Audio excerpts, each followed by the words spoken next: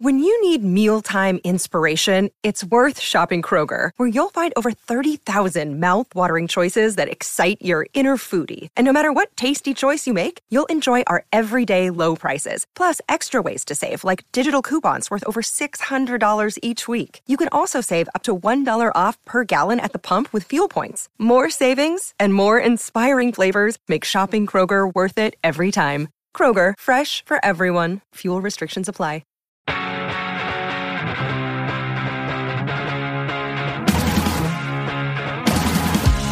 It's Bigfoot Collectors Club with Bryce and Michael.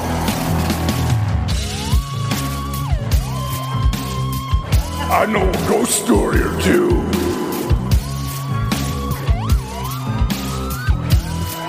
Let's do this. I was like, I want to say yeah, but wait. Do it. Michael, You know what? mad, I feel Michael, like get mad. I got a lot of shit for making fun of you for that. Now, I'm sorry to Oh, did all you? our listeners.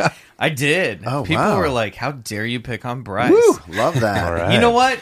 Love your You podcast. big bully. Bryce, What? love your podcast. Love yourself. Hey, amen. Hey, it's year 3 of Bigfoot Collectors Club, the show where we talk to amazing guests about their personal paranormal history and share stories of high strangeness. That's crazy. I am your host, Michael McMillan, back for year 3. Now I feel like we're really in year 3 because you weren't here last week. We miss Back you for so year much. 3. I was here all of year 2. I know. No, I said last week. Oh, right. All right. See, this is why I start getting on you, and then people pick on me. It's your other host, Bryce Johnson. and with us always is super producer Riley Bray. And guys, I say it every time. Let's just jump right in. We have an amazing guest for you this week. Yes. He's a comedian. He's an actor. He was on one of my favorite shows, Children's Hospital and Kroll's show. He's from UCB, and currently you can hear him on Big Mouth. Ladies and gentlemen, please welcome to the clubhouse, Mr. Seth Morris. Hey, thanks for What's having me, up, guys. dude? yeah, thanks for being here. I was saying this before we started rolling, but you've been on so many things that I was like, I could talk for 20 minutes about all the amazing shit you've been on. Oh, nice. Well, that'll be a separate podcast. That's true. called How Do You Yeah. Do It? Yeah. Seth Morris, teach me how to live in this town. Oh, hand to mouth, baby. Well, then, Good. We're doing doing it right. everything Yeah. correctly. Check. I'm glad you got here. Yeah. As we're recording this, it's in the middle of the apocalypse. Yep. LA, once again, here we are in the fall. It's on fire. Fire and It's brimstone. so Yeah. sad. Yeah, it's crazy. But you got here okay. You're safe from all the fires. Safe from all the fires. Traffic was heavy, but nobody, people weren't outwardly freaking out. Yes. I Did I mention this last week about how I recently saw a car accident happen like 2 cars in front of me? Oh, no. It was real crunchy. Ooh. It really feels like the apocalypse is happening right now. I saw one yesterday coming back from the airport. It's been nuts, Yeah. dude. What is it? People say as it's the Scorpio moon. yeah. Oh, I don't know. about And this. we're in the middle of Mercury in retrograde again.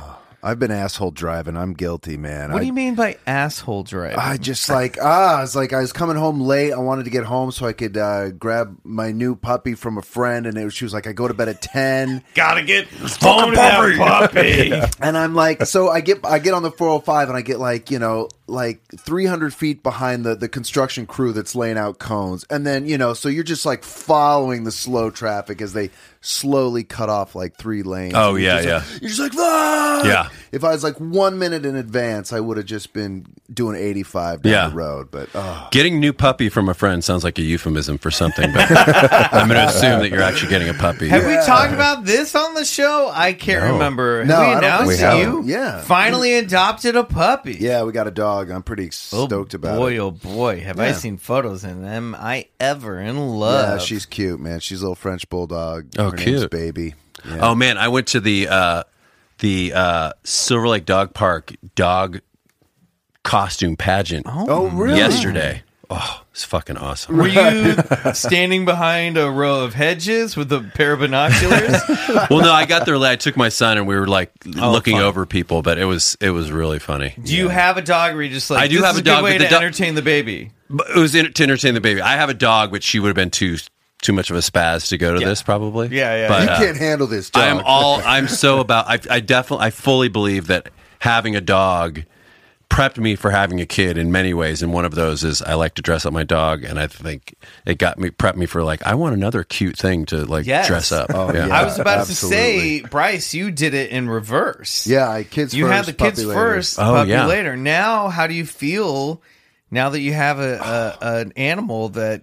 It's cool. It's a lot more responsibility, but like, fuck it. It's Yeah, like, I feel it's like the same principle as like getting up at like 5 a.m. is the same as getting up at 4 a.m. or 6 Yeah, a.m. It's yeah. just all fucking early. So Yeah. at It'll some point, change. It's a it's all the puppy. same. Yeah, puppies are a crazy amount of work, though. Yeah, they really It's are. more than you would think. Now, learning do you that. respect me more knowing that I've been a father of 2 dogs for all these years? No. Seth, you were just saying before we started the show that you saw Willow Creek recently. Yeah. And recognized Bryce from it. So good. I that's love that. awesome. Isn't it a great movie? Yeah, because I love Bobcat. I think I've seen all. The only one I haven't seen is the very first one, where the lady sucks a dog's dick. Yeah, I was in that one. Oh, you were? Yeah. Oh, I got to see it. That's Is that crazy. why you decided you want to get a dog, Bryce? That's exactly You why. finally- Where can I finally see that? figured it Actually, out. Does it stream in regular places? I don't know. I guess you could maybe on, probably Amazon or something. Which one like is that?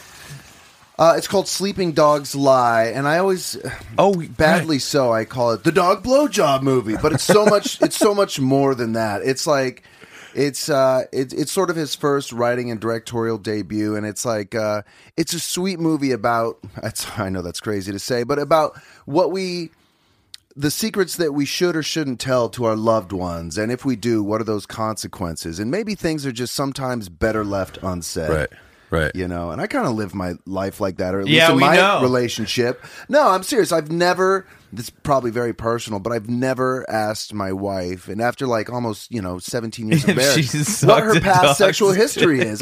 I never wanted to know. Yeah. Doesn't matter, right? At this point. I don't need to know it. Listen, on this show, we want to know all about your personal Yeah. paranormal history, Right. but your personal sexual history. Listen, let me live it. Live and let die. Yeah. Right? Isn't Yeah. that the way? Let me live Yeah. it. Live and let die. Let's take advice from James Bond on this one.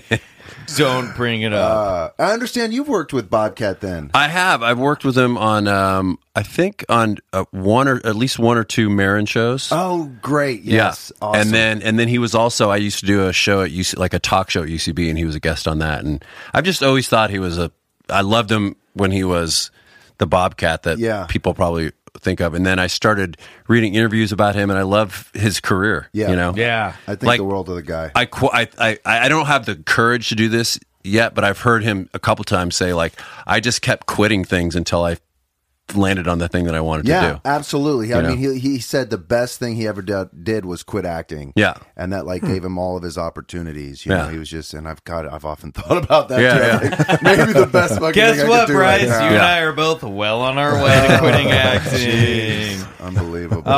Bryce, it's great to have you back. Thanks, man. We missed you last week, and of I course, miss this being is here. all on the heels of we've not been able to talk about it on a regular episode. Mm-hmm. We're now 3 weeks out of the announcement, but you have a Bigfoot show coming out that you are hosting.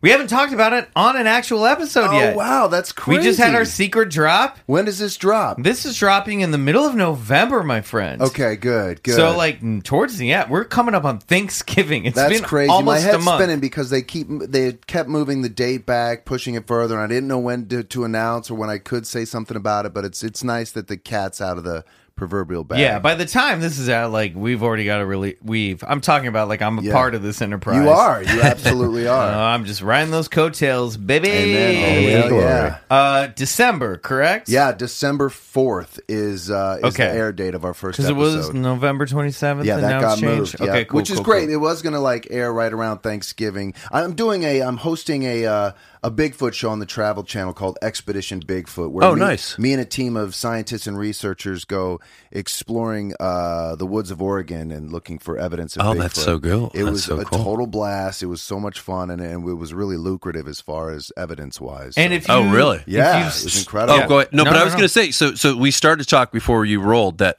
Willow Creek is what sort of had something to do with starting this. Yeah. Oh, yeah.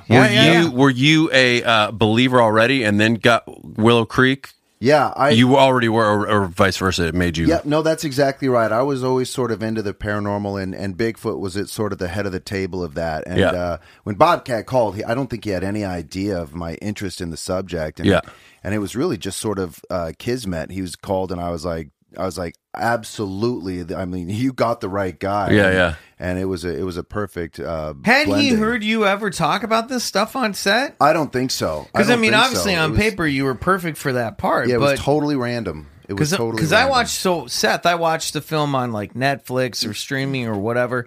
And, half the movie is obviously found footage horror kind of stuff. Right. But there's a huge chunk of the movie where you're actually interviewing people in Willow Creek about the subject of Sasquatch. Absolutely. And I was like, fuck this. Bryce knows what he's talking about. And a lot of that was my own research. I mean, I did my own research. And I mean, it was really only about 12 pages of script. And the rest, it was just like... He was going to be, it was improv and stuff like that. He gave us so much of the apples of what to say, but but at the end of the day, it only behooved me to know or just be as passionate as I was about the subject. So it was a perfect blending. And Alexi, who played my girlfriend, she was the perfect skeptic because she's like, she didn't really believe. So it was a great coupling. Yeah. Well, I want to hear about what Seth Morris does or doesn't believe, but before we get to that, Bryce. What? Did you bring in some...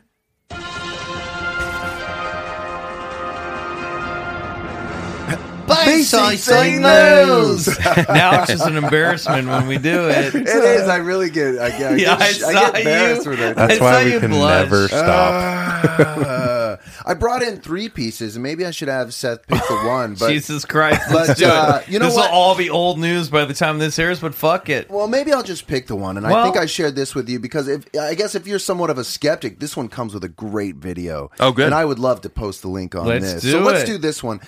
Mysterious Universe reported on Twitter about a haunted ventriloquist dummy. Oh, God, you sent this to Riley and I forgot to watch this video. Oh my God! So I had to. I immediately clicked on the post because I love seeing like ghosty videos or quote unquote. Do you want me to pull it up on the old laptop? Yeah, sure. Right. I have it on my phone. I'd be able to. I'll just start reading here. But the mysteriousuniverse.org reports creepy World War II ventriloquist doll blinks on its own in frightening video. Not only that, but it opens the cage that it's in too. What? Yeah. Why is it kept in a cage in the first place? We're asking the right questions. It's a glass box. Oh, okay. It's a glass box. So it's in an aquarium? I know, right? I should have said cage, but... Now they report, if owning antique ventriloquist doll isn't creepy enough, imagine capturing eerie footage of its mouth and eyes moving on their own. Well, that's exactly what happened when 48-year-old Michael Diamond set up a video camera to tape his creepy-looking doll. Mike Diamond, huh? Yeah, Diamond noticed on several occasions that the glass door kept opening up on the cabinet where the doll was being kept. So... he set up a camera facing the cabinet during the nights of September 19th and 20th and captured something both surprising and frightening. The CCTV footage showed the door opening, but that's not all. The doll's eyes, which were shut tightly, opened up in addition to its lips separating as if it was trying to speak. After viewing the footage, Diamond admitted that he was pretty spooked, saying he's got a weird feeling in his gut.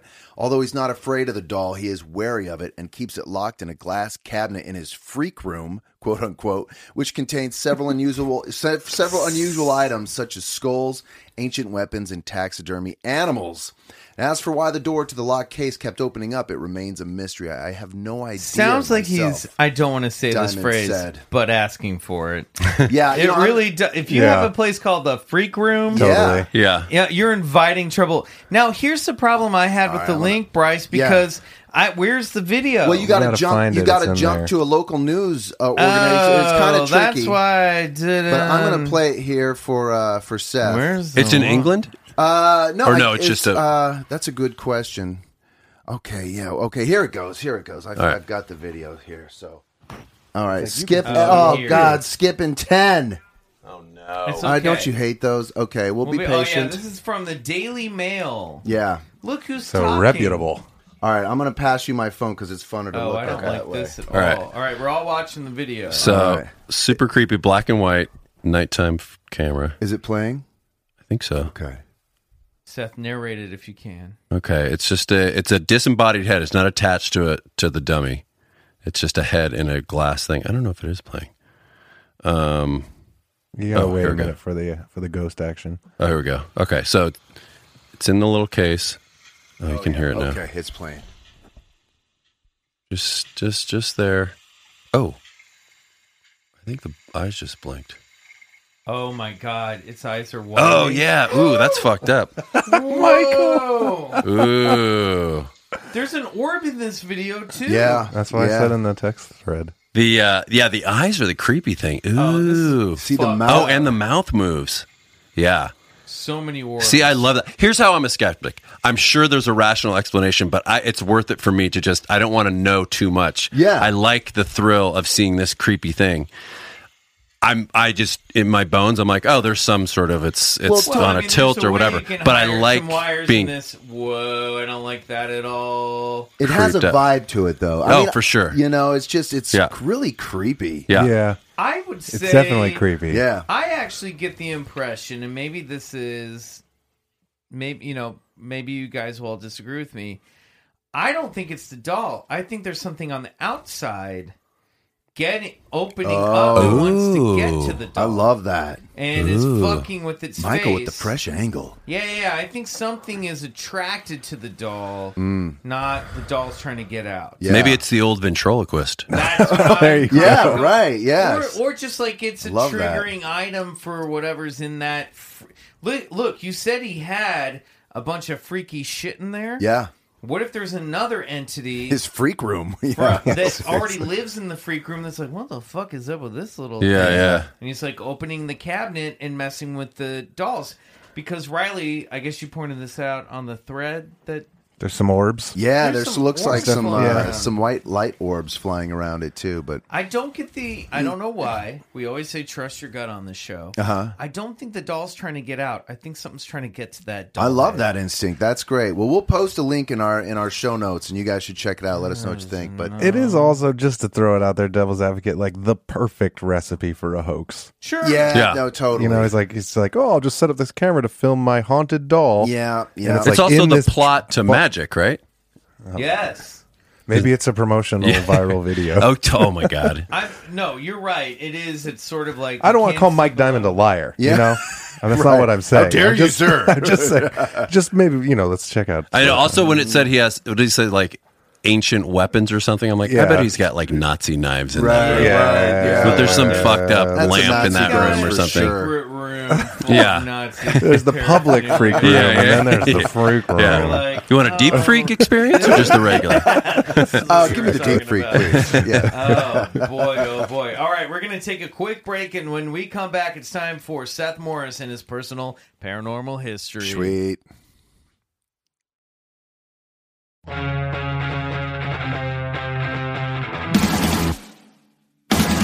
It's a good video. It's a great video. It's a fun... You know what? That ventriloquist dummy video, it's a fun romp.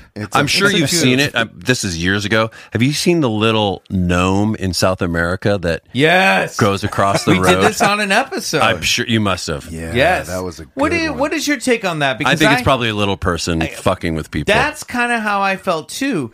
However, there was a big wave in Argentina in the mid to late 2000s, like, the 2000, a gnome wave. People were seeing... That sounds like an obscure gnomes. music genre. And we or something. did an episode, I believe Anna O'Reilly was our guest. Yeah.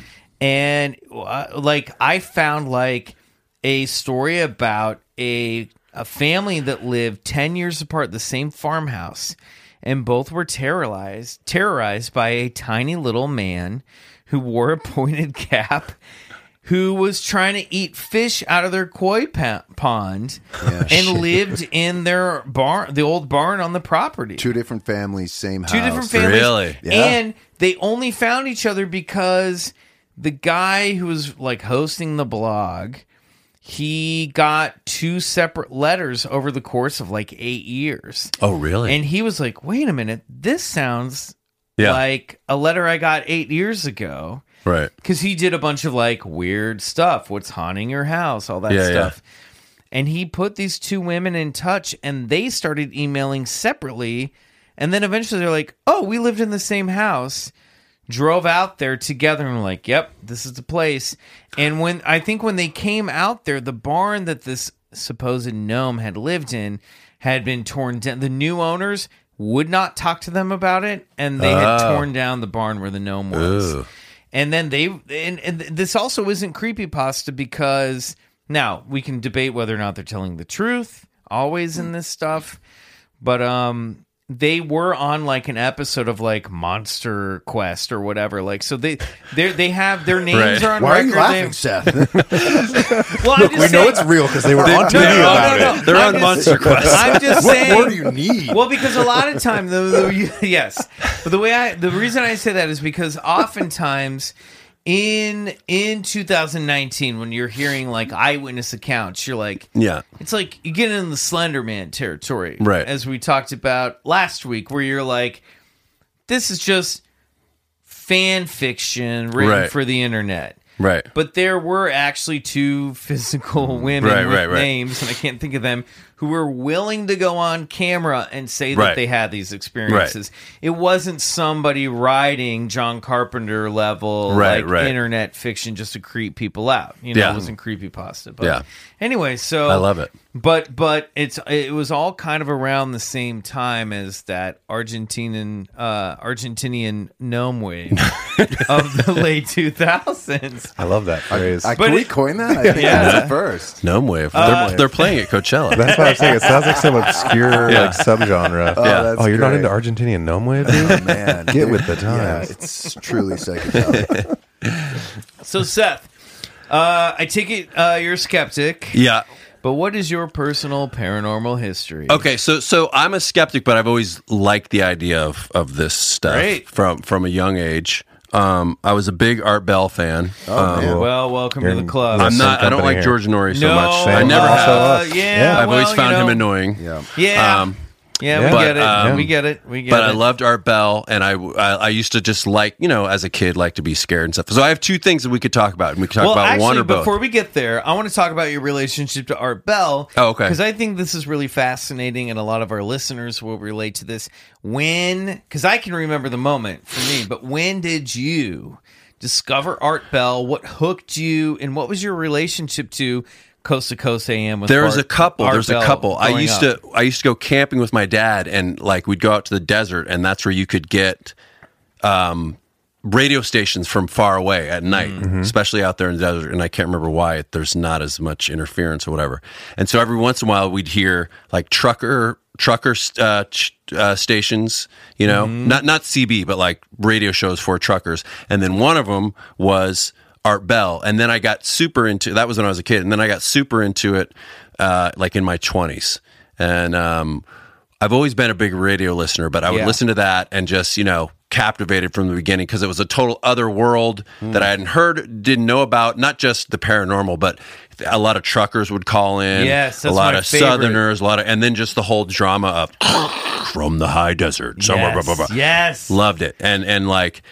He had a way, unlike George Norrie, where George Norrie is always kind of like, oh, that's neat.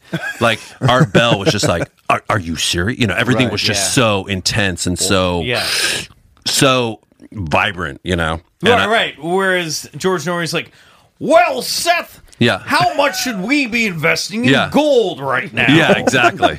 Especially now, George Norrie's just so conspiracy and God. And also, he just believes everything. Like, I just wonder, how does your cosmology work? There's angels, there's UFOs, everything is a possibility. I think he's really religious. Yeah. And so I think George Norrie sees things through the veil of angels and demons. Yeah, probably. He's very into the idea of a satanic Illuminati. Yeah. Whereas Art Bell would be like, go on. Yeah. Like, he'd be like, so you're a werewolf. Tell me about that. Right. Not necessarily like, I believe everything you're saying, but he's like, let's go with this. Yeah. And that's what was so cool. Do you remember a specific story that was on the Art Bell show? A bunch. There was the hellhole in Russia or something like that. Well, because also, like any good producer, he would just lead up to this stuff. We have there's a ton that come to mind. But one was there was a hellhole, a gateway to hell in, I think it was in Russia. Where he kept leading up, like, we're gonna hear some of this, and I don't know if it was the build up. And this show was always on at like 1 or 2 in the morning. And where did you grow up? I grew up in Northern California. Okay. And then they played it, and it was like a quiet crackle, and then you hear like a devilish scream. It was fucking horrific. Awesome. It was so great. So I used to just love to, even as an adult, I would lay in bed and be just sort of terrified of. Yeah, it was supposedly, I think, in Siberia. Yeah, the super deep borehole. Yeah, the Kola super deep borehole, Kola Peninsula. Wait, it shares borders with Norway and Finland. Okay, go on. So there, that was one, and then is it Richard Hoagland who would talk about the pyramids on Mars, of course. And, that whole thing, and just like, especially like listening. Art, I found a robot on Mars, and I can tell you that everything NASA's doing is on the black books. Yeah, and everything. It was just like the perfect blend of that. Somebody like that was like the perfect blend of I'm telling you a secret, and also it's just the facts. I'm just here to tell the truth, kind of a guy. Right. So there's all these different genres of. How did all that settle with you? Were you like, oh, these guys are telling these wild tales, or? Yeah, I kind of saw like ghost stories and stuff like that. I mean, earlier on, I'm interested in the Willow Creek thing because Bigfoot was a big thing when I was a kid, mainly from $6 Million Man. I'm older than anybody here. That was Andre the Giant. I regret. Oh, it was? Yeah. I didn't know that. Dude, Andre the Giant. Also, I recently, when I was in Nashville a couple months ago, found I put it on our Instagram. I found this awesome Bigfoot figure from the $6 Million Man riding like a yellow motorcycle. Oh, yeah. And it was like $50, and I was like, I don't want to spend that on that. And I've thought about it every day since. I should have bought it for the clubhouse. I'm real bummed. But I always loved the idea of Bigfoot, and when we'd go camping, my dad would like say that he saw a Bigfoot or something to entertain me and my brother. Yeah, in the 70s, Bigfoot was really treated as the Santa Claus of the woods. Yeah. Don't you feel like? Why was it so big in the 70s? Was camping bigger in the 70s? I don't know, but there was. I know it was on $6 Million Man, and there's probably some other things. There was a Sasquatch boom. I think they did all that stuff. Yes. And then, of course, well, when was that the main Legend video? of Boggy Creek. Well, that was in when was the Patterson Gimlin film? 1967. Yeah. So okay, it was so around that time. Yeah. So it kind of launched a generation of imaginations. Yeah. And it really is that moment where you're at. It's sort of. I wonder if it coincides with the bicentennial, a moment when America's like reflecting on itself and being like. Well, you know what though? I also feel like, especially, so for that time, America was in chaos, Vietnam, Watergate, and all this stuff. And I think in times like that, people start to latch on to more esoteric, supernatural things. Like I have a theory that in the next 10-ish years, cults are going to become big again. Oh, interesting. Because truth doesn't matter anymore. Everything's so scattered and fragmented. I'd argue that we're in the middle of a giant cult that's running. Well, that too. But I mean, even like old school Moonies and stuff. I feel like there's going to be more of that. That's just my little pet theory. But no, I think you're onto something, because we've talked multiple times, on this show, especially this past year, that like UFOs are having a massive resurgence, or as we call them now, UAPs. Wait, what is that? Unidentified aerial phenomena. Oh, okay. Because there was this article that came out a couple years ago now in the New York Times where a former administration official from the Pentagon admitted that there had been recently at least a 12-year program studying unidentified aerial phenomenon, and now recently the Navy came out to be like, yeah, we don't know what this stuff is. Got it. So we're in this new surge where we're learning that Now, military and Pentagon officials are being like, yeah, we're studying this stuff and we don't know what it is. So it's kind of like well, just more than that, the Navy made an official claimant that they acknowledge that these things are invading their airspace and that they have no idea what they are. Yes, but they're not saying they're from another planet. They're just saying we don't know what it is. They have no idea what they are. Exactly. Yeah, and that the reporting practices can now be different. Whereas before, if you were reporting a UFO as an airline pilot or perhaps a military pilot, you would not do it. Right, because you'd get scared. In fear of losing your wings. Right. Absolutely. And this is how it all came out, because the Navy pilots are like, we're fed up of not being able to have an avenue to report this shit. Yeah. But I think you're right. I think I like that idea that in times of escapism, national stress or national reflection, because I do think, and I've made this argument on the show, and it's not my original idea.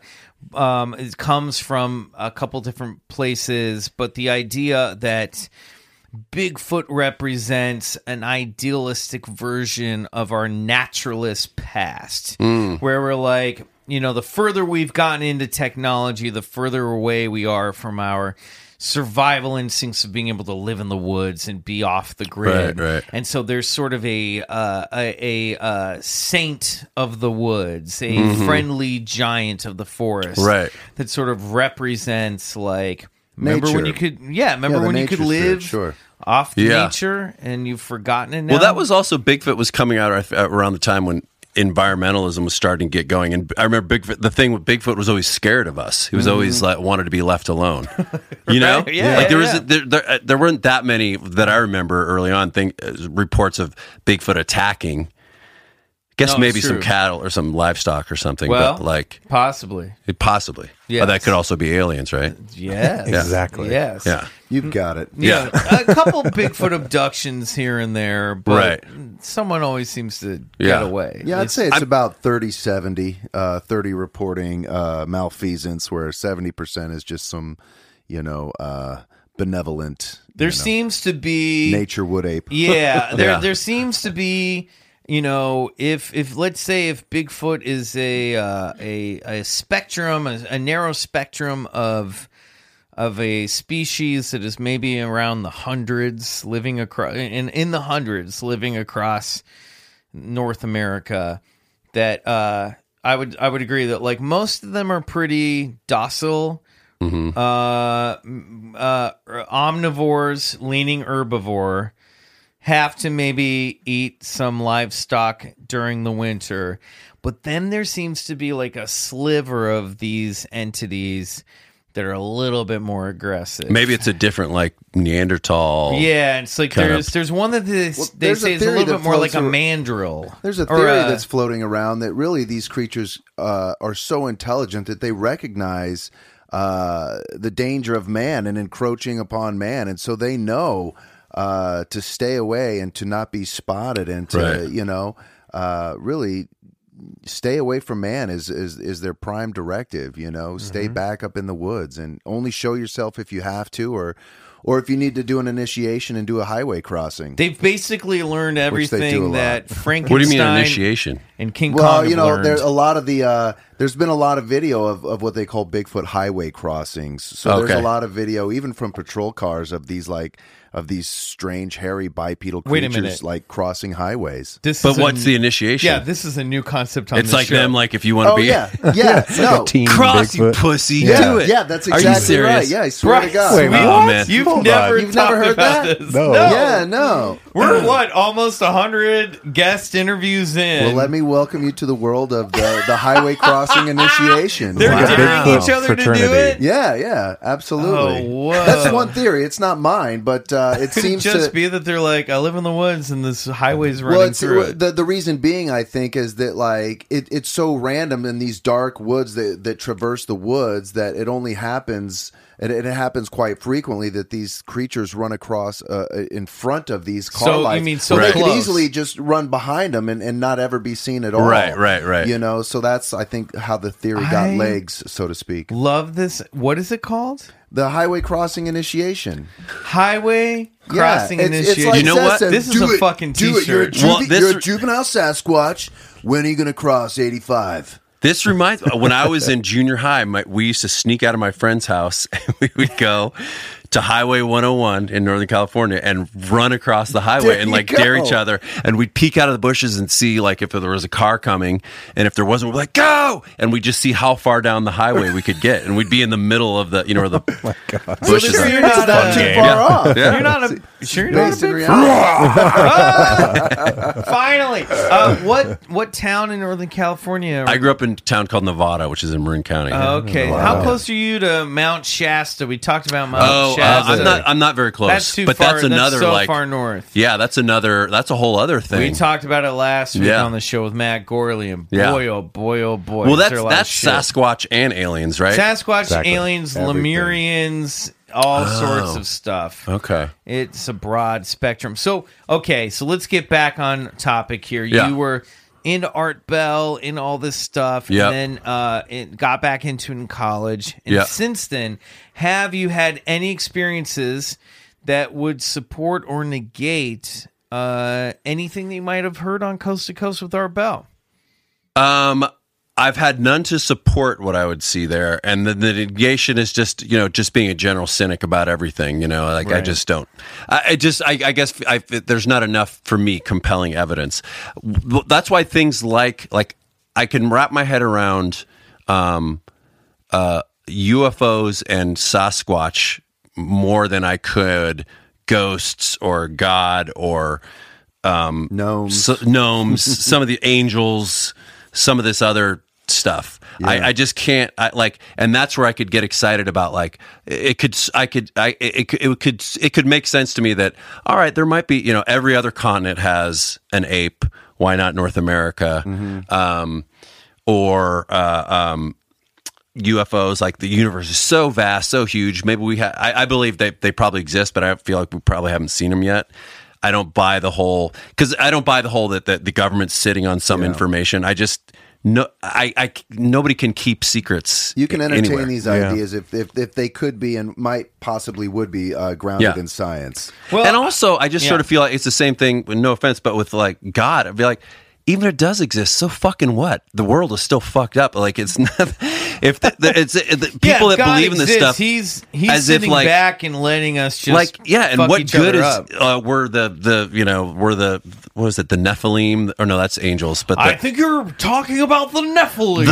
Scott, the fallen ones. The giants aliens Enoch. are our missing link, or we're the so what? You still just traffic still sucks. Yeah, fucking rent is still annoying. Yeah, it's still we're still being what good so is any of mean this to each bullshit other. if it's still just a mundane life? Right. They wanted our Earth women. Yeah, couldn't keep their hands off them. Sons of God. They wanted the glory of waiting in line for a coffee behind somebody who couldn't make up their mind. And I get that. They betted the majesty the daughters of Adam. And I had a friend named Adam, and he had 3 daughters, and let me tell you, they were pretty tempting. We kick around a theory around here at the Collectors Club that all this stuff, and it can be kind of put into a package together, that there seems to be a phenomena that can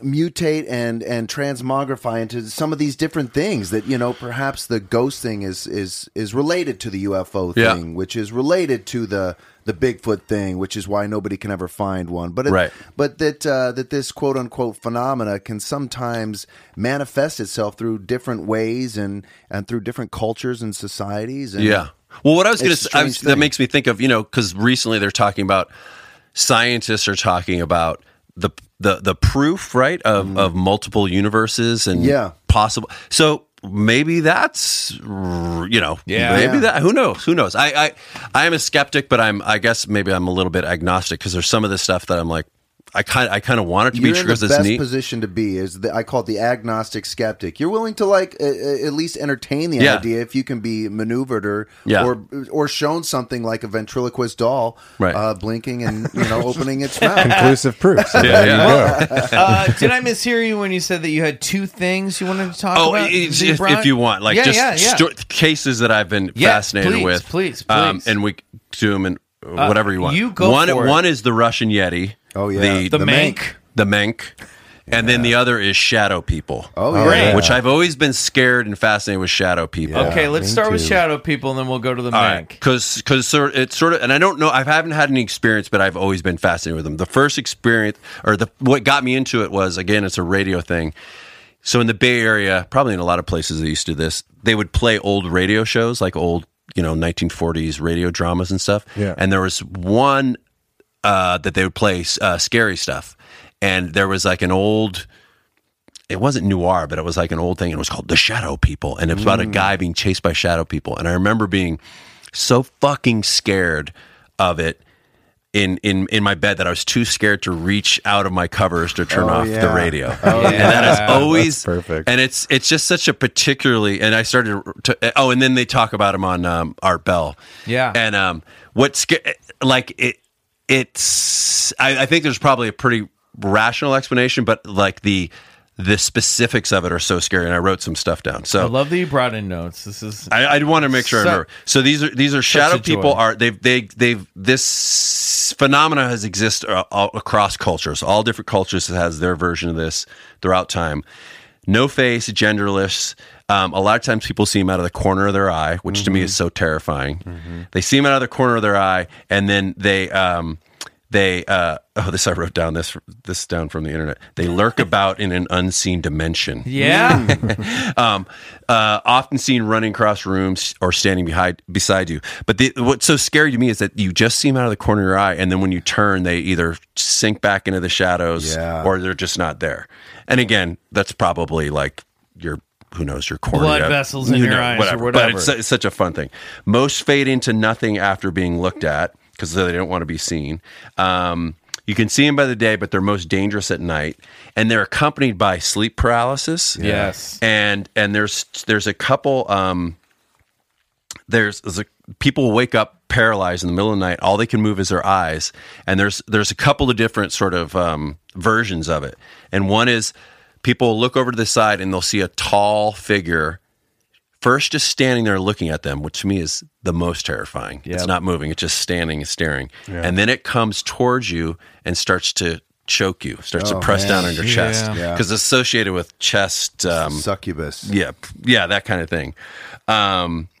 There's another little subspecies called the Hat Man. Yes, the Hat Man is fantastic. It's just like a silhouette of a person, a thing wearing a hat, and it looks like a hat and a trench coat. Yeah, like a fedora. Yeah. It's so weird. A dandy. Like Curious George's owner, but in the man in the yellow hat. But there was what was the movie with Emily Blunt and Matt Damon and the guy played Roger Sterling. Why am I blanking on his name from Mad Men? It was called the Something Bureau. I think I know what you're talking about. Yes, but I think that they were like guys in hats and fedora. Oh, maybe they were inspired by this. Well, that's what I always thought, because I never saw the movie. Yeah, Matt Damon. I'm going to Google it, but they were guys that like were fucking with space time. Oh, okay. And I always went, oh, maybe this is inspired by the shadow people and like why they're wearing hats. Yeah, I bet it is. Bureau. Let me see. Anyway, go on. And okay. So then there's Hat Man. There's the Old Hag.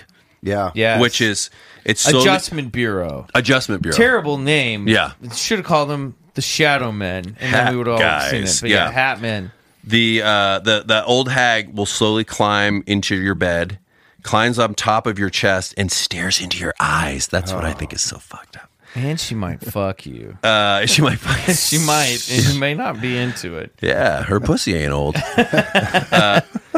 Then some see them as devils, and this is what I thought was funny. Some see them as devils. Some see them as angels. I'm like, angels? These things are terrifying. Yeah.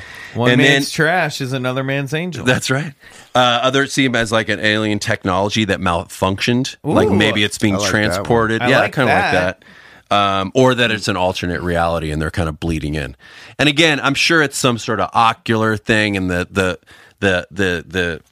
old hag stuff is night terrors. Well, I can speak to this, and the reason that you see it across all cultures and all different peoples is because we all sleep. Yeah, and what happens is practitioners of lucid dreaming, there's one way to go into it, and that's just to stay awake until without moving until you fall asleep, and slowly everyone realizing stays awake until they fall asleep. Well, no. So Just hold on. Let me finish. I'm just saying until you.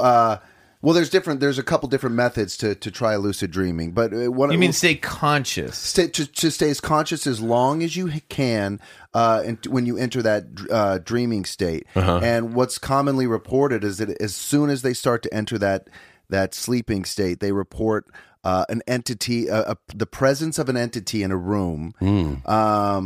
And they usually feel like a suffocation, something heavy on their chest, sitting or standing on them. And they feel they feel the presence of somebody observing them, whether it's a shadow person or an alien or a hag. So it all has to do with sort of this sleep paralysis thing that you mentioned. But there's some shadow people cases that can't be explained by just that. Because I'm curious if you guys know more. People being harmed. Can I by make them a confession? Yeah. And I'm skeptical about sharing anything now. Ever since the time I thought I saw my neighbor walk through a solid fence and then realized I was just seeing something out of the corner of my eye. Right. So listen, if I know I'm wrong, I'll admit it. But I've been having real weird nights lately. And the other night, I think I saw a shadow person. I was not in sleep paralysis. I had woken up in the middle of the night because my dog was stirring, and I've been very sensitive about Albie and not sleeping very well because, he had massive surgery in September, and I'm just a little, on alert, even though he's fine. So if I hear him stirring at night, I'm kind of, got my, parental, hey, what's up? Is he okay? Are you dying? Literally, I'll pull his bed close to my bed and be like, are you okay? That kind of stuff. So he's got an ear infection right now. I think he got up to scratch. And so I woke up and I was wide awake, but it was dark in my room. And I have the horrific feature in my bedroom, which is 3 sliding glass mirrors running along my closet alongside my bedroom. And it's, So basically a large portal. Yes. Right in 3 large portals in my room. Well, so I was looking at Albie, then I looked up and I saw a shadow on the mirror, basically. And I wasn't scared, which was what was really weird about it. It was very tall. I could see the shoulders and head, and I was kind of looking at it wide awake. I mean, not wide awake, but I wasn't sleep paralysis. Yeah. And I wasn't terrified, but I was like, oh, yeah, that really looks like a shadow person, huh? And then I was looking at it, and I was like, and then I remember looking over at my window to see if any light was coming in through the window to project anything, and I was like, I really don't know where the shape of that figure's coming from. And I went, it's probably just something reflecting on the mirror. So my dog was fussing a little bit more. Oddly enough, I wasn't freaked out by it. And then I turned on the lights, and where the shadow person was, that mirror panel was open. So it was just in my closet, which was black. So it wasn't a mirror. It wasn't a reflection. So how did I see an outline of a shadow? You know what I mean? And there was no hanger, clothes on hanger. Was it a shirt? I went, no, because it's a bookshelf. Oh. And because actually where Filled it is, with Star they're Wars like, toys. well, that's my office. This is like a shelf where that's just like the one in my office full of toys. But I was like, oh, yeah, there's nothing here creating that shape. And I'm even more curious about it now that there wasn't a solid reflective surface that a shadow would have been projected on. But look, I don't know what it is. I'm not going to jump into any conclusions, but I definitely was looked at a shadowy figure that looked... But it didn't scare you. It didn't, which is shocking because I'm usually terrified by this shit. Did you turn the lights back off and see if it reappeared again? I did, and it did not. Okay, there you go. That's the interesting detail. This has been a few nights now, and I've been like looking at it with the lights off. It doesn't look like it. Do you guys think that since starting this podcast, you're exposed to more stuff? In fact, we've been told that by people in this field that we are. So they think that really entities are aware. Yes, because you're for whatever reason. Because the simple fact of us speaking about this here is letting the other side know that we're into that. A better way of saying that is there's a famed sort of paranormal investigator. We talk about him a lot on this show. His name was John Keel. He wrote The Mothman. But he said when you look at this phenomena, it has a tendency to look back at you. And which is very creepy, but we found to be very true. Like the more we explore this stuff, like, you know, I've had some incidences happen since starting this podcast that are pretty unexplainable, that you're just like, man, that probably wouldn't have happened had I like not continued to go down the rabbit hole, you know? Right. But it's strange. It's weird. Yeah. What about the Mank? Okay, so that's one I've always been fascinated with. Why the Mank? Why the Russian Yeti? I guess because here's the thing. What is it about the Mank, Seth? I first heard about it so undeniable on that. Shoot, I'm forgetting the guy's name. I think is it Aaron Mahnke actually? Do you know what that guy, that podcast? Oh, it's called yeah. Is that Lore? Lore. Yeah. So I first heard about it on Lore. Dyatlov Pass? Yes. Yeah, that's a great one. And so and then when I looked it up, it seems like a little bit more explainable, but it's such an. What do you think it is? Well, first I'll tell in case people don't know. So the Dyatlov Pass incident happened in 59, and it was a group of college kids that were going to do it. Was it 1959? Mm-hmm, I think so. Wow. Yeah, it was going to be like a 2 or 3 day expedition to of like mountain climbing and they were mountaineers. They were mountaineers, and they're all experienced. And this was there's some sort of certification program, and they were going to get even more certified. But they're experienced outdoors people. And so they during the night something happened. Yeah, it was a bunch of Russian college students. College students, and they went. So basically, they were supposed to be back in however many days, and then they weren't found. And their families said you know, you have to go look for these people. And they found like 14 days later or something. They found them, or what they found was their tent had a bunch of snow on it, and their tent had been ripped open from the inside. Yeah. Freaky. Weird. Then they found them scattered all over the place in various states of undress. Mm-hmm. And then some of them were wearing the other people's clothes. And they're a little further down from the tent, there was the remains of a fire. Yep. And there was I don't know how much 5 meters is, but 5 meters up in the tree. 15 feet, yeah. Okay. So pretty high up were some broken torn away branches. They had climbed the tree. Right. So they think they had climbed the tree. Never has that phrase been said more ominously than the way Bryce just... Well, they had climbed the tree. Which means, who does that? If you're freezing cold, your inclination is not to go up. Right. So are you running from something? Damn right they were. And then they found and some of them, a lot of them died from hypothermia, but three or so had died from a blunt trauma to the chest. Yes. And one to the two in the chest and one to the skull. And they were saying they ruled out that it could have been these the local indigenous people chasing them off because the force with which these things. The coroner described it like a car accident. Yes, yeah. And so... And there was someone with their tongue missing and their eyes missing, correct? Right, yes. Found at a creek. Now, here's what I think probably happened. Avalanche?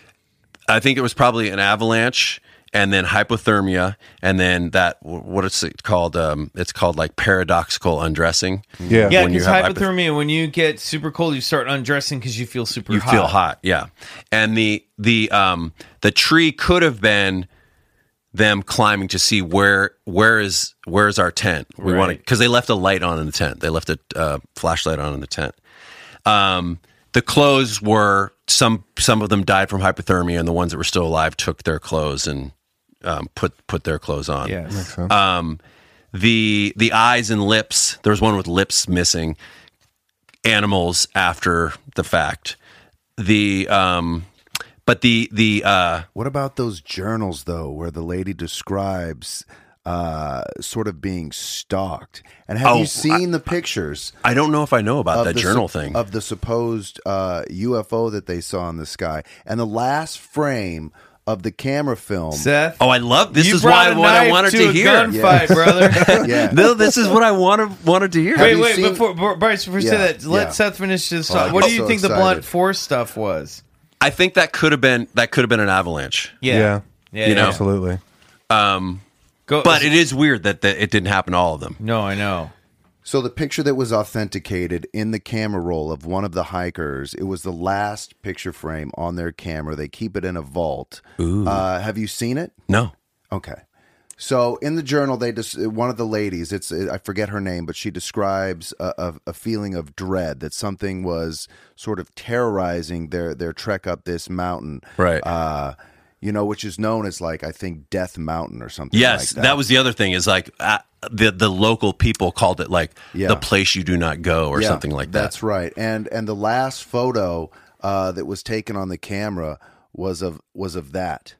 What? What is it? Describe what you're saying. It's a fucking Yeti is what it is. Whoa. Yeah. Ooh, that's awesome. And it's doing like a creepy, looking it's looking peeking out around from behind this, but you can see how long the arm is and just how huge this. Yeah. You can almost see the fur on this creature's I love it. body. And Mike's like, well, that could be a guy in a I do think it jacket. could be like a dude in a full snowsuit, but And it is creepy. I say brush no. up on this. because they're way out there. And Well, and not only that, you It's put creepy together as these fuck, these crushing traumas to Yeah. the body, the taken out tongue. This is all sort of Russian Mank lore. Yeah. You know? We did this. We covered early this episode on one of our highest episode strangenesses. 4 It's been or a 5. case It's been a while. that's fascinated me. Not only that, because it's rare that you hear of an actual of death with something of this magnitude. And then when it was related to Bigfoot too, you're like, oh shit, like something went down. They were told not to go there. They went there anyway. It is. Listen, this is a spooky ass fucking photo. Yeah. I'm not taking that away from anybody. That's fucking and creepy. and that photo has been authenticated. I mean, it sits in a vault at the Dyatlov Pass Museum there in that place in the Ural Mountains. Yeah. So it is. It awesome. is wild. It is creepy, and these creatures have been purported to use something like infrasound. Do you know what infrasound is? It's a low inaudible frequency that causes paranoia, disillusion, and panic. And tigers have it. Orca whales have it. They use it to sort of stun their prey. Or inflict a tremendous amount of fear, giving them extra seconds to Is this render the same their attack. frequency that like furnaces and air conditionings in massive buildings can give off to induce people thinking that their house is haunted? Yeah, it could like a low vibrational hum. It's an inaudible, low frequency harmonic that can be detected in large mammals, but sometimes machines can cause it too, they right? Like the Cuba stuff, probably. Yeah. But it's been that's long interesting. thought that these Sasquatches or these Russian Manx have the ability to use infrasound that's cool. and causing that panic for these hikers to run up to cut their tent from the inside out in a fleeing panic, rip off their clothes and head out into the snowstorm. Yeah. Which is the last thing you would do if you're freezing cold. You would bunker down together and wait it out. But everything goes against what would normally happen. Right. Which is why I don't think it was, an avalanche, or I don't think it was that some guy wrote a book saying it was like some sort of sound coming through the canyon below causing. He sort of called it infrasound, but like a high winds blowing due through. to natural elements that caused it. But wouldn't it be fascinating just to play? I don't want to say devil's advocate, but like devilish advocate. Wouldn't it be fun to what if there was something about the way the canyons and the caves or whatever's up there possible. is structured that the wind blew through and created that. And that's why generationally, like the locals would be like, do not go fucking up there because it'll fuck your brain up. Does that look like wind, Michael? I mean, that could look like wind. And that could be a Russian serial killer in a snowsuit. Now, here's a strange even stranger. A few of the picture frames before show this light in the sky. And and they got 2 picture frames of it. It looks like sort of a classic UFO. Now, what has been said... Where are those photos? I can show them. That there was a Russian military base not too far by, and it was supposed that they were testing their 2-stage rocket system, and then that might have been what they captured on film on camera, and that this group of hikers sort of trespassed onto this military incognito operation. But I don't think that's the case. Just, that blunt trauma force that was happened to those 2 hikers, their ribs, the coroner described it as almost being squeezed, hugged, crushed, which is just insane. I mean, who does that? But yeah, those pictures of anyone who hugs someone to death should be I'm a hugger. Russians hug, and when they do, they hug ferociously. Listen, a hug is a sign of affection. Now, I think it's gone a little out of control, but I think I should be allowed to hug someone if I love them. We all love vodka. That's cool. This is what I was hoping to get. They're not too conclusive, but these are the pictures from the same camera roll of film, just a few frames behind that. Or the military testing could have set off the Menk. Yeah, right. But I forget the name of the indigenous tribe that inhabit those woods. I'm sure I could find it within seconds. But they long claim they have I'll time you. Yeah, they have no problem saying that no, there is a large bipedal hairy creature that inhabit these woods, and it is called the Menk. We've known about it, and it's not a spiritual creature in their mythology. It is a physical presence that they live and cohabitate with, and they fear its presence. The other issue with the avalanche theory is that there would be a huge debris field that you would find 14 days later in a cold climate, and there's no report of that, right? Yeah, no. Because have you ever seen an avalanche? I mean, it leaves a massive amount of evidence of avalanche the Mansi natives. Yeah, that's it. Mansi tribe. Yeah, Mansi. Yeah. I love that case. It's crazy. And that picture that's the same way I felt when I saw the 67 Patterson Gimlin footage. It's just a gut feeling that there's something unnatural about what I'm looking at, And I think sometimes we just have to go with our gut, Yeah. Speaking of going with your gut, Seth, there's a game we like to play with all of our guests. Rapid fire. Okay. I'm going to go down a list of entities and oddities. And if you believe in it, you're going to say believe it.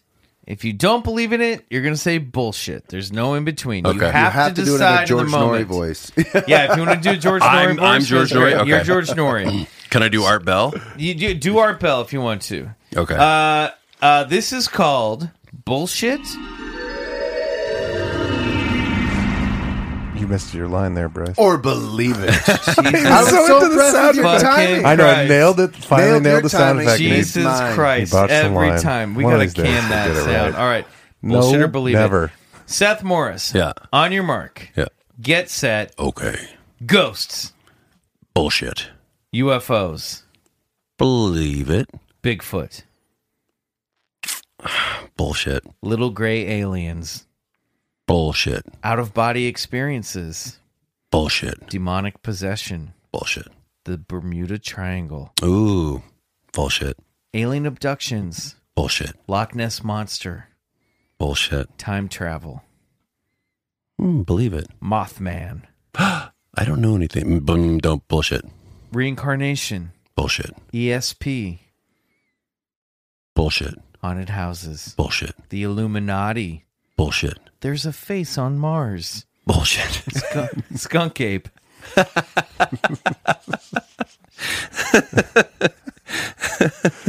Bullshit. Heaven. Bullshit. Hell. Bullshit. Sea serpents. Believe it. Poltergeists. Bullshit. Chupacabra. Believe it. Atlantis. Believe it. Life on other planets. Believe it. Parallel dimensions. Believe it. The apocalypse. Duh, yeah.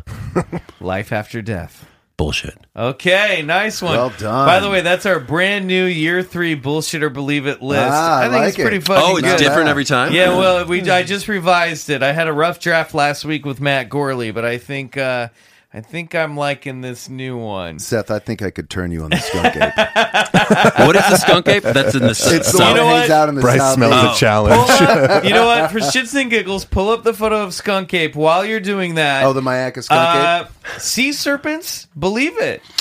Yeah. Do you know they just discovered a 400-year-old shark? No, a shark that lives, it's like 300 and 400 years old. It goes deep down. So I think there's some thing we haven't we all seen. know the giant squid was recently proven to be real. There's just so much about the ocean we don't know. Oh, I like that.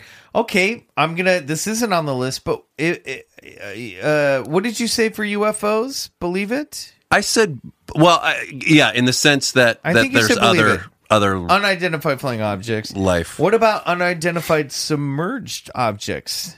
What if UFOs are coming from the ocean? I want so much of these I want to believe, but I don't think so. Chupacabra, you said believe it. Why? I think there might be a little funky missing link type of thing. I love this. I love that you find a little funky missing link to be a thing, but Bigfoot, bullshit. Yeah. But you apologized, I think, because our name is Bigfoot Collectors Club. But also the chupacabra is small, and I actually, if I'm really pressed, I probably don't think it's real. But but it's smaller. It could probably conceivably. Right. I like all this stuff. Okay, Bryce, you have skunk ape in the south of the United States. Yeah, hold on. Before you do this, okay. I'm going to give you. This is going to be real fun. This might become a new segment. I'm going to give you 60 seconds to sell skunk ape. All right. All right. This is a new segment called 60 Seconds to Sell Skunk Ape. Okay. On your mark, get set, go. There was an old lady in Sarasota, Florida. She wrote to her local sheriffs and animal control department saying, "Did somebody lose an orangutan? Somebody's been stealing my apples in my backyard." Anyway, she goes out with her camera in the middle of the night, and she takes 2 pictures. She say, "I managed to get 2 pictures. I wouldn't have seen it as it weren't for the flash. And on the second picture, it sort of started getting up, and it showed me its teeth." These are the 2 pictures of the Mayaca skunk ape. Now, as you can see, there are 30 2 seconds pictures left. And you can see the canine teeth, the eyes shine, and like she said in the second picture, it seems to be moving upward on the second, kind of standing taller. But it displays the strange characteristics of something biological, something real. I mean, that one looks exactly like an orangutan, though. Yeah, exactly. But it's not an orangutan. 4, how is it 3, not? Couldn't 2, it be 1? Time's up. Oh. You have no other argument to make. Seth Morris, do you believe in skunk ape? I'm not convinced. You didn't buy skunk ape? I got him to orangutan. Yeah, in Sarasota. An old lady. It's Florida. I think some weirdo could have let their orangutan out by accident. Oh my god, that's awesome. We might have to do that again. All right, we're going to take a break, and when we come back, it's time for this week's story of high strangeness. Great, can't wait. Ooh.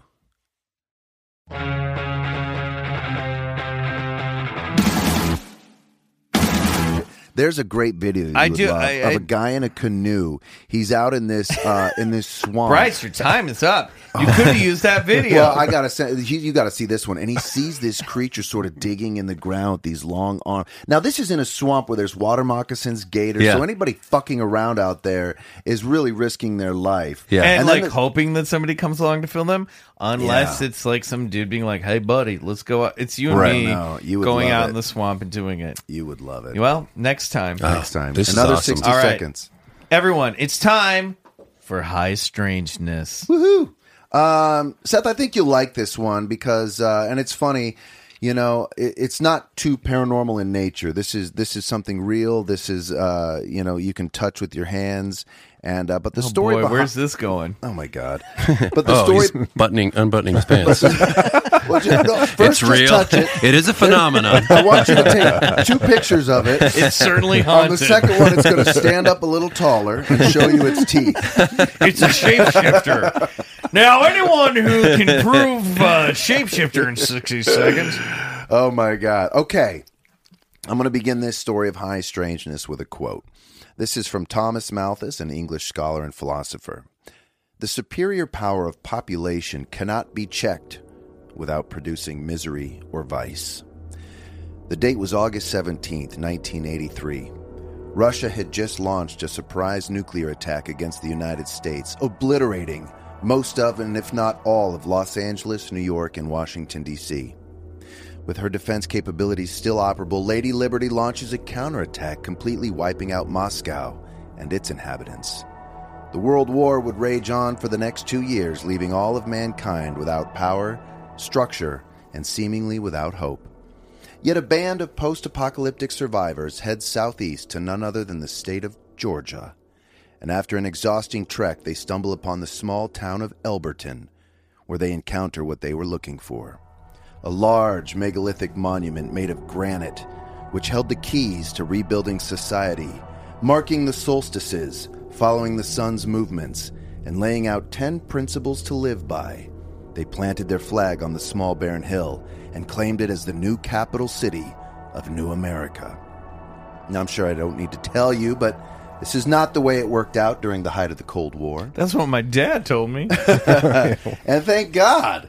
But strangely enough, what did work out was when a mysterious man walked into the Granite City Bank in Elberton, Georgia, and laid bare his plans to build a megalithic structure that he would call the Georgia Guidestones, a Swiss army knife for the post-apocalyptic times. Have you ever heard of the Georgia Guidestones? No. I feel like this has come up on Art Bell before. It might have. I've heard of the Georgia Satellites. Oh, really? What's the Georgia Satellites? Got a little change in my pocket going jingle-lang-a-lang. Oh, God, is that their name? Yeah. I fucking love that song. Man. I'm so glad I could remember those words. Oh, that's so great. No, the Georgia... The Georgia Guidestones. Oh, I love it. In June of 1979, a man did just that. He spoke with the bank's president, Wyatt Martin, and showed him his plans to create 4 large granite pillars, 5 meters high and 2 meters wide, with a center pillar and a capstone. On each slab of granite would be carved in stone 10 rules or guiding principles for humanity to follow should something like an apocalypse ever happen. They would be written out in all of the major languages of the world, feature astronomical alignments as well as a sundial, and the man would pay in cash, though he had one stipulation. He said he wanted to remain anonymous. When asked by Martin just why he wanted to do all this, his response was, "Let's just say I represent a small group of like-minded individuals who are concerned for mankind." Just me and my cats. "What should I call you?" replied Martin. "I'm a Christian, so you can call me R.C. Christian." Martin agreed to set up Cool name. Well, there's more on that. Really, stands for really cool. Really cool. Just RC Christian works. Martin agreed I also to set love up RC Cola. Yeah, let's make sure you're holding that. Martin agreed to set up a bank account to which Mr. Christian could funnel his money to pay for the project while remaining anonymous. And although a little strange, perhaps it might bring some intrigue to the small town. Why not? It's America after all. Next, R.C. approached the Elberton Granite Finishing Company and commissioned the structure.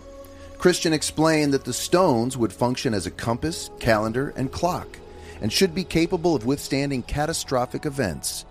Joe Fendley of Elberton Granite assumed that Christian was a nut and attempted to discourage him by giving a quote several times higher than any project the company had taken. What year was this? I'm sorry? This was in 79, Cool. height of the Cold War. Explaining that the Guidestones would require additional tools and consultants, but to his surprise, R.C. Christian accepted the rather large quote. Construction began, and on March 22, 1980, an unveiling ceremony was held in front of the massive structure. And when the curtains fell and the public saw for the first time the strange and unusual object, there was an audible gasp, especially after having read the first guideline, which read, "Maintain humanity under 500 million in perpetual balance with nature." And it was probably then that those involved in bringing Mr. R.C. Christian's plans to fruition were thinking just what the hell they gotten involved with. The messages engraved on the Georgia Guidestones were in 8 different languages, one language on each face of the 4 large upright stones. Moving clockwise around the structure from due north, these languages were in English, Spanish, Swahili, Hindi, Hebrew, Arabic, traditional Chinese, and Russian. The guidelines read, Number 1. Maintain humanity under 500 million in perpetual balance with nature. Number 2. Guide reproduction wisely, improving fitness and diversity. Number 3. Unite humanity with a living new language. Number 4. Rule passion, faith, tradition, and all things with tempered reason. Okay, hold on. I just want to say, Mr. Christian, we're 4 rules into this, and this feels a little vague. And the first 3 all seem to be about sex. Number 5. Protect people and nations with fair laws and just courts. Number 6. Let all nations rule internally, resolving external disputes in a world court. Number 7. Avoid petty laws and useless officials. Number 8. Balance personal rights with social duties. Number 9. Prize truth, beauty, love, seeking harmony with the infinite. And number 10. Be not a cancer on the earth. Leave room for nature. Leave room for nature. And on the large flat stone on top were 4 ancient languages in Sanskrit, Classical Greek, Egyptian hieroglyphic, and Babylonian cuneiform, which all read, Let these be guidestones to an age of reason. Now, a few feet to the west of this monument, an additional granite ledger was set level with the ground. This tablet identifies the structure and the languages used on it. It lists various facts about the size, weight, and astronomical features of the stones, the date it was installed, and the sponsors of the project. It also speaks of a time capsule buried under the tablet, but spaces on the stone reserved for filling in the dates on which the capsule was buried and is to be opened have not been inscribed. So it's uncertain if the time capsule was actually put in place.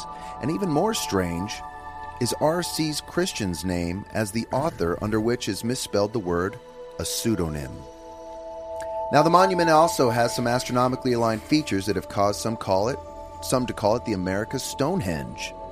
It has a channel through the stone which indicates celestial North Pole. A horizontal slot indicates annual travel of the sun, allowing to determine the solstices, and a small hole on the center pillar where a sunbeam marks noontime throughout the year. So just who was this R.C. Christian? Just some rich eccentric who thought the world was getting a little overcrowded? Or seeing as how some people have called the monument the 10 Commandments of the Antichrist, perhaps he was a sinister Satanist, a witch or warlock. But for those who are more familiar with the occult, secret societies, and the like, one can't help but to recognize the pseudonym and see the initials of R.C. followed by the name Christian, and immediately recognize the works as none other than one of the most secretive fraternal orders of all time, the Rosicrucians. Have you heard of the Rosicrucians? I have. Okay. The letters of R.C. were commonly used by the fraternal order and stood for Rosy Cross, their symbol and insignia, and Christian was the first name of their supposed mythical founder, Christian Rosenkreutz. Okay, so what is Rosicrucianism? And why are they creating what appears to be a pagan monument in the middle of Georgia? Rosicrucianism is a spiritual and cultural movement which arose in Europe in the early 17th century after the publication of several secret texts which purported to announce the existence of a hitherto unknown esoteric order to the world and made its knowledge attractive to many seeking enlightenment. The mysterious doctrines of the order is built on esoteric truths of the ancient past, which, concealed from the average man, provide insight into nature, the physical universe, and the spiritual realm. The manifestos do not elaborate extensively on the matter, but clearly combine references to Kabbalah, Hermeticism, alchemy, and mystical Christianity. The Rosicrucian manifestos heralded a universal reformation of mankind through a science allegedly kept secret for decades until the intellectual climate might receive it. Might that time be now? Now, nobody really knows who started the Rosicrucian order, but there have been some guesses. Some say it was a group of highly intellectualized beings in 17th century Elizabethan Europe. The likes of Francis Bacon has been nominated. Even the Comte de Saint-Germain, who we spoke about on a prior tale of high strangeness. Bryce, I did research last week, and Comte de Saint-Germain came up in the Mount Shasta stuff. Is that right? He appeared on Mount Shasta to a man named Guy Ballard, who started the I Am movement. Oh, my God. The Ascended Masters. That's what he claimed. And further research showed that some people think Francis Bacon and Comte de Saint-Germain are one and the same. And that they wrote the entire works of Shakespeare. That's now, true. Do you know about I Am? Yes. Hebrews 3:14. Oh, yes. When Moses asked God who he could tell the Israelites was giving him all this information, the burning bush. The Lord responded, "You may tell him I am that I am." Yeah. In other words, never mind who I am. I think, therefore, I am. Now, is this the I am's what I am. That's where my mind went with that. I was like, so I am what I am. The Popeye It was defense. Popeye. Is this the secretive group that Mr. R.C. Christian was talking about when he said, "Our group feels by having our identity remain secret, it will not distract from the monument and its meaning. The message to be inscribed on the stones is to all mankind and is non-sectarian, nor nationalistic, nor in any sense political. The stones must speak for themselves to all who take note and should appeal to believers and non-believers wherever and at all times," he continued. So just who was this man who walked into Georgia's small town of Elberton, nicknamed the granite capital of the world, is not as important as the message itself.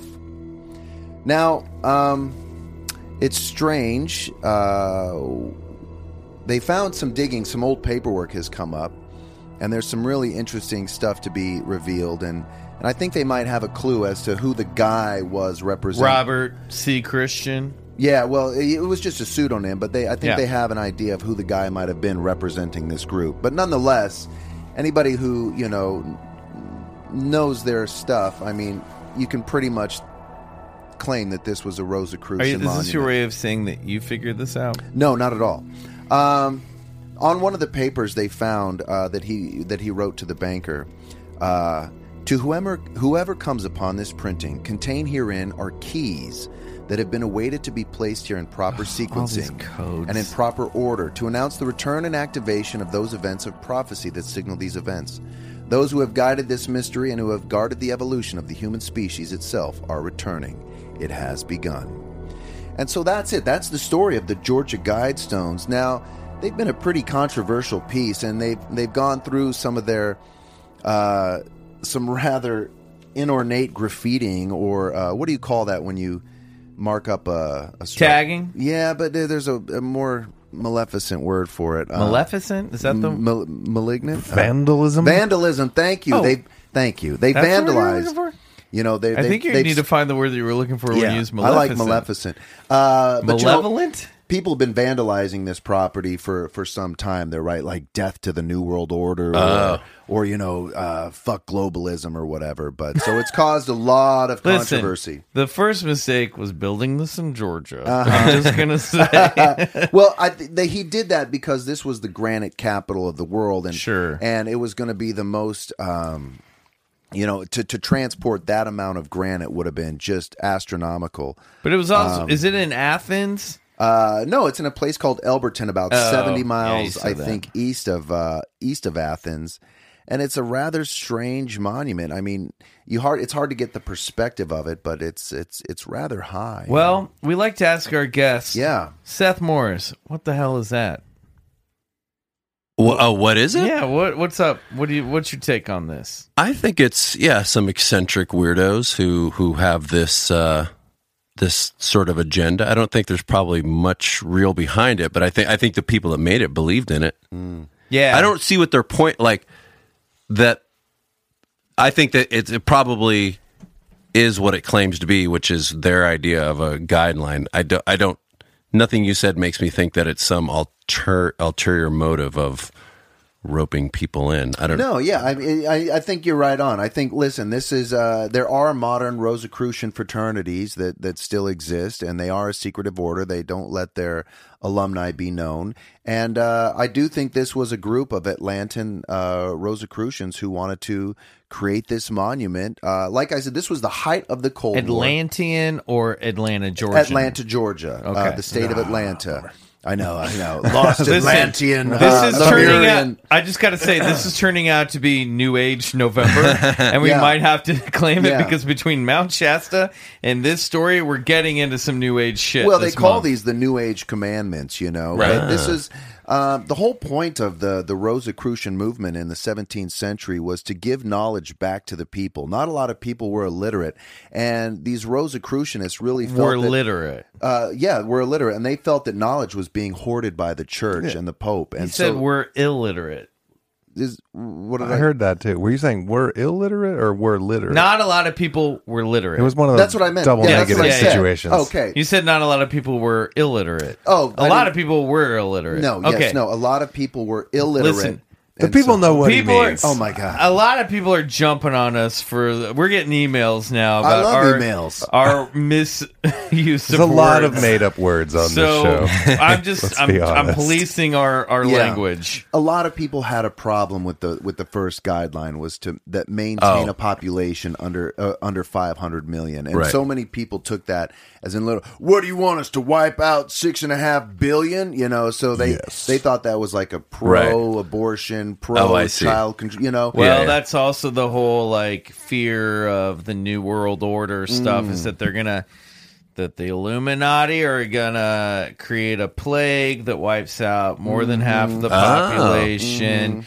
That's why the FEMA camps are all waiting to put us all into plastic coffins. It can get very conspiratorial. It goes against the idea of a lot of Christian faith that, God said, go forth and be fruitful. Right. But I wonder if there's also some deep Bible number of that this is how many people are supposed to be. Wonder. Well, when asked about it, the guy said, this is just something I've been meditating on for the last 20 years, and I felt like this would be a good number. One of the granite workers said this guy must be a botanist or something, because when describing the local flora and fauna, he would use, botanical terms of trees and bushes and stuff like that.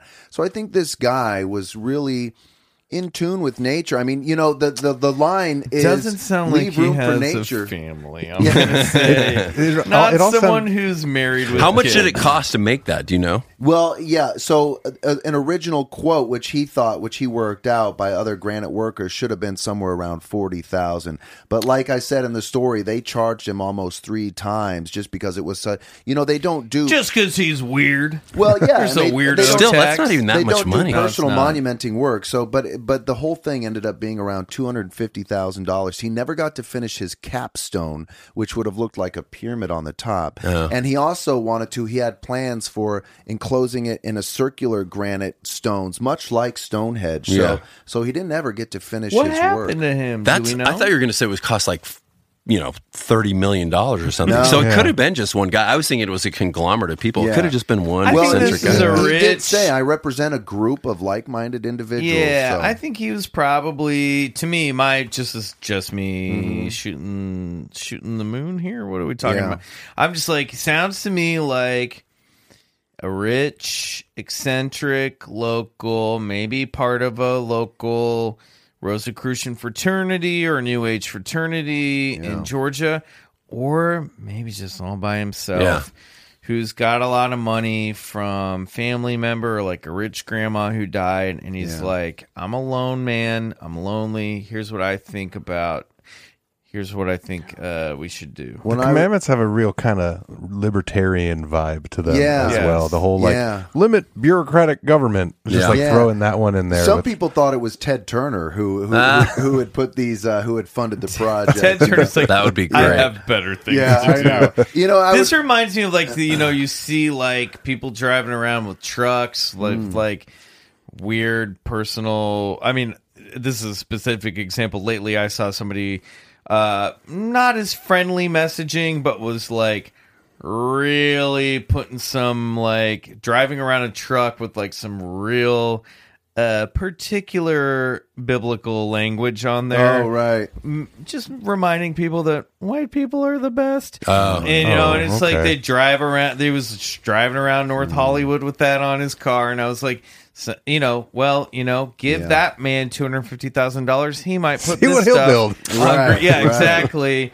This guy's fortunately seems a little bit more enlightened. Yeah, well, he's like a hippie libertarian. He's like a hippie libertarian. Well, he's a Rosicrucian. He's like into nature, but also You're right. He's a Rosicrucian. Hates bureaucracy. And they wrote the entire works of Shakespeare, so that's said to be something. But I would be remiss to not point out that on the top of this slab was another point of controversy, which looked like to some sort of sacrificial altar and some stain that still remains on top of there today. Even today, a lot of witches will come by and they'll do pagan rituals, and the plot of land was actually given back to the county of Elbert. He said this would be I don't want to keep the deed. I want to give this to the county of Elbert. It would be the best way for it to last in perpetuity. This reminds me a lot of the Coral Castle, which has also been called the Stonehenge of America. Yeah. There's something about the South and just eccentric white men building stuff with big rocks and putting some cool ideas.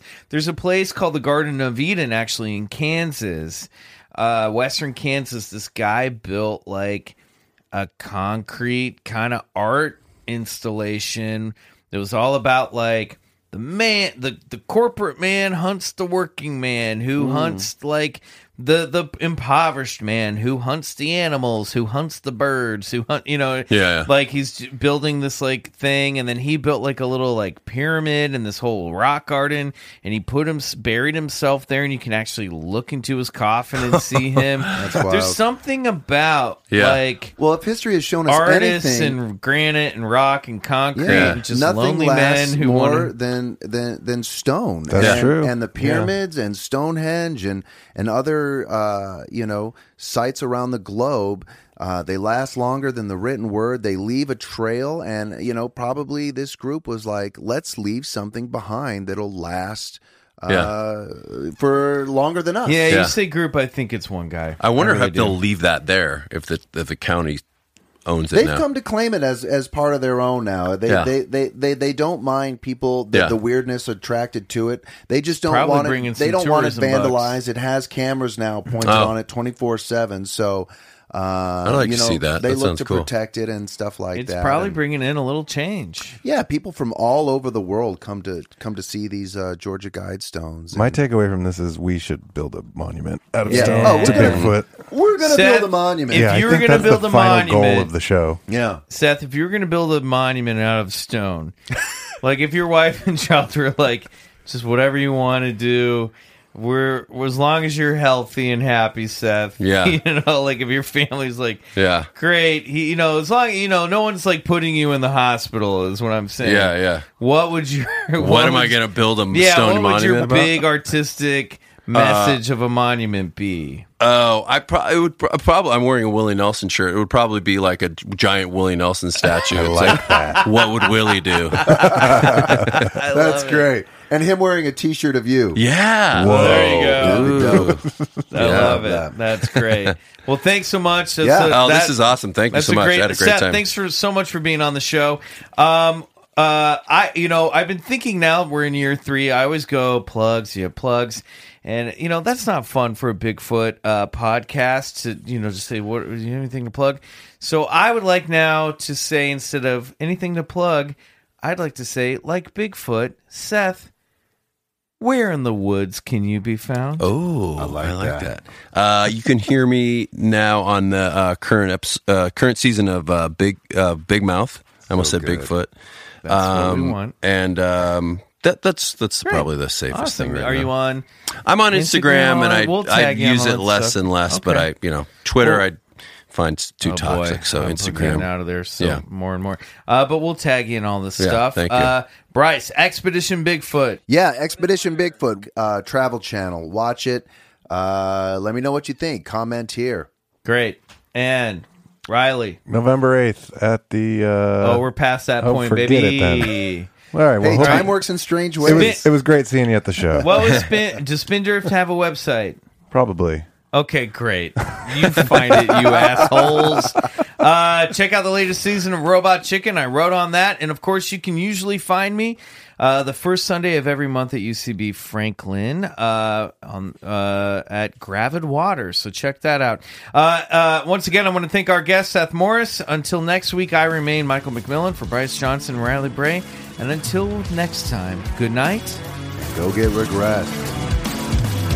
All right. Awesome. That was great. Thank you so much. Thank you. That was fun. That was a lot of fun. Yeah.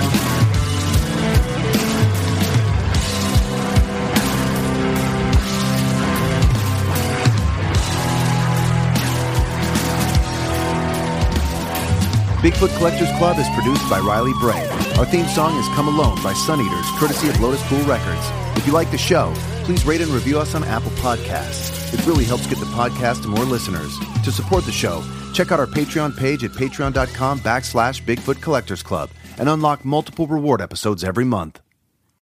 Hey guys, Heather Ashley here, host of the Big Mad True Crime Podcast. If you're looking for a true crime podcast with all of the details and none of the small talk, you have found your people. Each week, we dive deep into a new case and learn everything there is to know, from getting to know the victim and the impact their case has had on those around them, to the investigation into what happened to them and who is or might be responsible. And if the bad guy looks like he might drink whiskey by a dumpster or has the social skills of an ogre, we say it because we were all thinking it anyway. As the name suggests, we get big mad over true crime, and I would love to have you join our incredible community of listeners with big hearts and zero time for small talk. Subscribe to Big Mad True Crime anywhere you listen to podcasts and listen to new episodes every single Monday. Hey, this is Eric Malinsky, host of the podcast Imaginary Worlds. Each episode, I explore different sci-fi fantasy genres, talking with filmmakers, novelists, game designers, cosplayers, comic book artists, and anyone who works in the field of make-believe. I also look at the fan experience, asking, why do we suspend our disbelief? You can subscribe to Imaginary Worlds wherever you get your podcasts.